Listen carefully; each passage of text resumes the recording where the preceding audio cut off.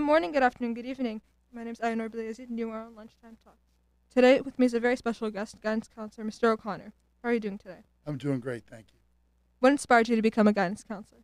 So I had a kind of a non-traditional approach to becoming a guidance counselor in that when I went to college, I got a degree in finance and I worked in business initially. And I really found the work not particularly fulfilling and was starting to look for other things that I might like to pursue for a career. And while I was thinking about education, someone mentioned guidance, and the more I looked into it, the more appealing that seemed as a career. Yes, so today I want to talk to you a little bit about school. So, how do you build the trust with a student to make sure that they feel comfortable sharing information with you? I think a lot is getting exposure to them. Unlike a teacher who will see their students every day, we don't see them as frequently. So we have a curriculum through guidance where freshman year, sophomore year, junior year, and senior year we'll have time built to meet with them. I think being available to students is important. I always tell students that they can send me an email to set up times to meet through Calendly. They can set up appointments, or they could just stop by. And then I think being dependable. Trust is earned through a relationship, and that takes time. And I think when people see that you have their best interest at heart and that you're a person of your word, I think that goes a long way to developing relationship and building trust. And how do you make sure this information shared to you by a student remains confidential? So when a student comes to talk to me, there is a somewhat confidentiality. If a student talks to me and there are concerns about harming themselves or others, at that point, it cannot remain confidential. And I'm very honest and upfront with students about that. When students do come talk to me, though, if it doesn't fall into that area, that is between them and me unless they're comfortable with me sharing that information. Sometimes I've had students come to talk to me and want it to be confidential. But then, as we talked about it, they realized it might be helpful to get their parents or the teacher involved in that conversation to try to rectify what the problem is. Sounds good. And how do you think this pandemic situation that we're in has impacted the students' social and emotional well-being? Sure, I think the number one thing is the unknown. Um, None of us alive have really ever experienced anything like this, and in my 25 years as a guidance counselor, the past 2 years have been complete learning on the fly on how to handle things. Those unknowns go from basically a year ago at this point. Were we going to be returning to school? People have concerns and questions about their health and the health of loved ones.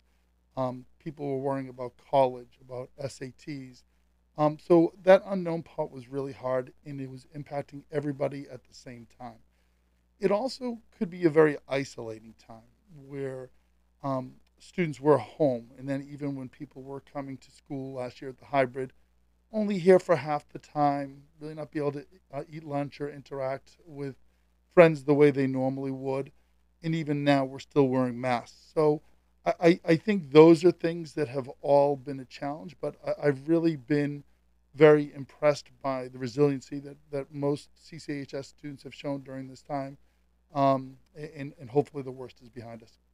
And how have you as a guidance counselor been trying to help students facing difficulties during this time?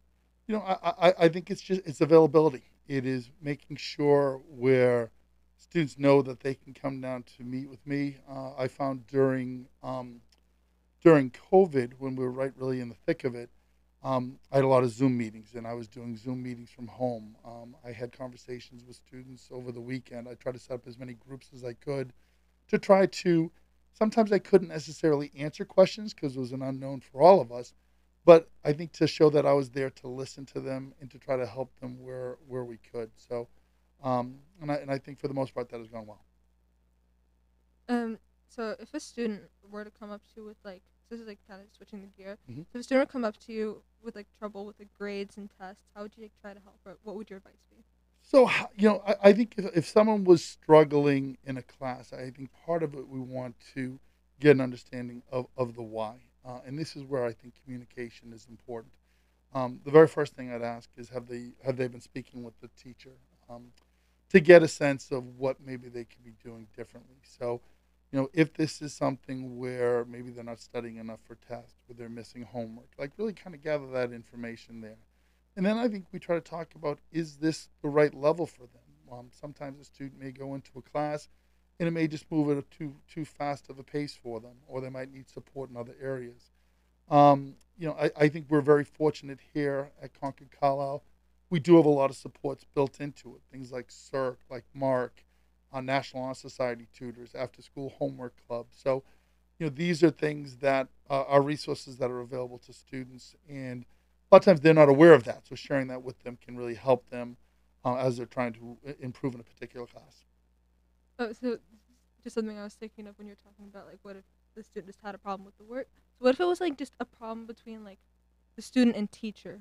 Sure. So we have had, as you can imagine, that does happen. Not often, but it does happen at times. And what I really try to do is I want to hear from the student. I want to hear what the concerns are as specific as possible.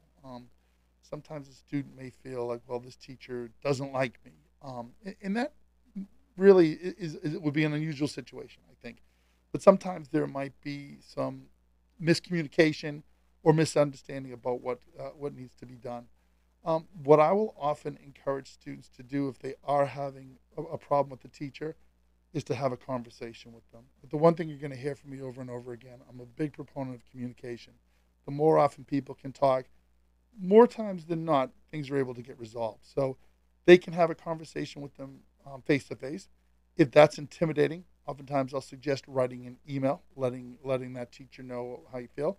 And I've even often to sit in on situations where there might be a problem with the student and a teacher to try to rectify that so it can be a productive relationship going forward. Sometimes kids will come down right away and say, well, I want to have a brand new teacher. And that's not always the best idea. Sometimes that changes their entire schedule, but it's a great learning skill. In life, in college, in careers, sometimes there may be challenges, but how do we work through those instead of just automatically avoiding them? Yeah. And for like school and like tests, how would you like if a student had like time management problems or like didn't know how to plan out their tests and like classes, how would you help? Like, what Sure. tips would you give? Yeah. So probably one of the number one things I will see with students is at Concord Carlisle in particular, in general, in a lot of schools in the Boston area, is they're overscheduled. Whether that is academically, whether that is extracurricular activities, sports, music, theater, a host of activities. And I will always start and tell everyone that they have 24 hours a day just like everybody else. So how is that 24 hours being used? About 7 of it here in school. How much time are you putting in with your extracurricular activities? How much time are you putting in studying and preparing for tests? How much time is it just to be an adolescent and interact with friends or decompress or watch TV? So where is that time coming from? Things that I have seen for kids that maybe aren't sure is using your time effectively. I might have someone say, well, I did 3 hours of homework last night. But when we break it down, well, there was a half an hour they watched TV and they were checking their phone every 5 minutes. So it really wasn't that 3 hours that they thought it was. Um, I have recommended to students have a planner. Schedule your time. Schedule your time to prepare for tests and quizzes. So in the immediacy and the long term, you have something coming out 2 or 3 weeks from now, start planning that in bite-sized pieces. I also think instead of sitting down and just doing 3 hours of homework, do 45 minutes, take a 15-minute break just to clear your head, to walk around, get something to eat, check your phone then at that point. Like I'd always suggest leave your phone in another room so it's not a distraction. But if okay, after 45 minutes I can take a little bit of a break, it goes a long way than trying to plow through 3 or 4 hours. And again, limit distractions as students have this. Now, there are times when I think kids, when they're overscheduled, I think we have to look at what might have to give. Might it be too many classes? Might it be too many activities? And then those, I think, are choices that students and families have to make. There's a feeling that doing more is always going to be better, but I don't want people to look at high school as just a means to an end. It should be something that they enjoy. And if they're not getting sleep or getting themselves really upset, I think we want to look at that and what might be a better approach. And so speaking of like high school and how people think that like that's where you have to cram everything. So when do you think students should start thinking about college? This is kind of, I'll answer this 2 ways. I think most kids are probably thinking about college in some capacity when they get to high school, if not before then. And what I think is good about that is to challenge yourself, to take challenging classes, to try to get the best grades that you can, to be involved in activities. Not like to me when it comes to activities, it's not so much to do 10 different things, but sometimes to do a few things and show a nice commitment to it and growth and leadership opportunities over that time.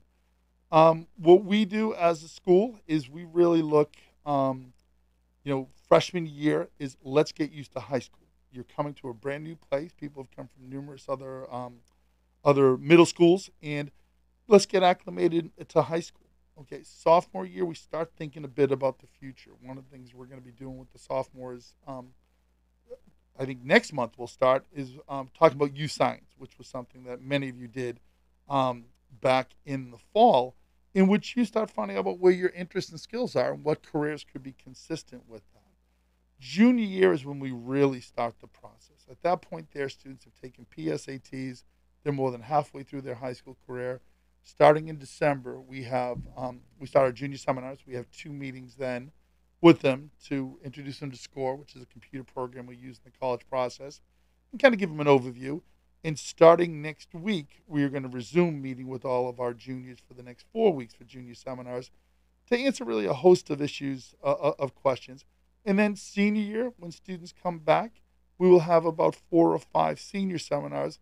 And that there is really crossing the T's and dotting the I's for the applications, helping kids finish it off. So I think it's a good idea to have a general idea about it, but I don't think as a freshman or sophomore that students should necessarily be obsessing about it. And what activities can a person do at home over the summer to get ready for college? To me, I look at it's not so. It's to do things that you like and enjoy. There's a feeling out there that, well, here's what the colleges are looking for, and one of the best ways I heard it described, colleges aren't so much looking for well-rounded people as they're looking for well-rounded classes. So if you have a real passion for music and you're involved in the band here and you do music outside of the school and you meet with a teacher to improve your skills in that area, that looks great. If you participate in a sport and you move through the JV to varsity level, and you do camps over the summer, that's great. If you're someone who really likes working with animals and you want to volunteer at a shelter over the summer, those are all great things. We're trying to give them a picture of who you are as a person. And so that's why I think it's all about authenticity. I think people need a little downtime over the summer. Like I don't think every moment should be scheduled. But one of the things we've seen a lot too is having jobs. So many kids, it seems now are looking to do all different volunteer, but someone who has a job and is able to work so many hours a week and take responsibility for some of their expenses, that can be very impressive when it comes to colleges. So, do you have any final words of wisdom or advice for students? Yeah, couple things. One is again, speak up, have conversations here. We're very fortunate that we have a phenomenal group of teachers here, and unlike most high schools, most of our teachers teach 4 classes a day instead of the traditional 5. So that means they're available, and they're available to meet with students, and they're here before school and after school. While we have an excellent group of teachers, they're not mind readers. So if there are questions or concerns, have a conversation with them. Second, I would say get to know your guidance counselor. Get to have a relationship to come down to meet. Sometimes it's a matter of just popping in and saying hello. This is all about building relationships. Unlike teachers, who you may have a different English teacher every year, in general, you stay with your same guidance counselor. So, I think use us there as a resource. We are here to help. I like my role is that I don't give grades or homework. I'm not give detention, but I'm someone there that you can listen. And while I can't guarantee I can solve all your problems, we can certainly talk about it. And more often than not, we can kind of come up with a plan going forward. And then lastly, I would say enjoy high school. Too many people, as I alluded to earlier, are looking at this as this is getting me ready for the next step. I think it's important to live in the moment.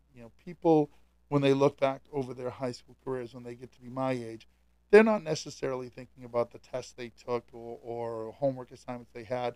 They're thinking about the activities they had, the friendships and the relationships they made, and how important that was to them. So, please, while it is, be conscientious about doing well. Make sure for these 4 years, these are times you enjoy as well. Thank you so much, Mr. O'Connor, for joining me today, and thank you for listening to my podcast. See you soon. My pleasure.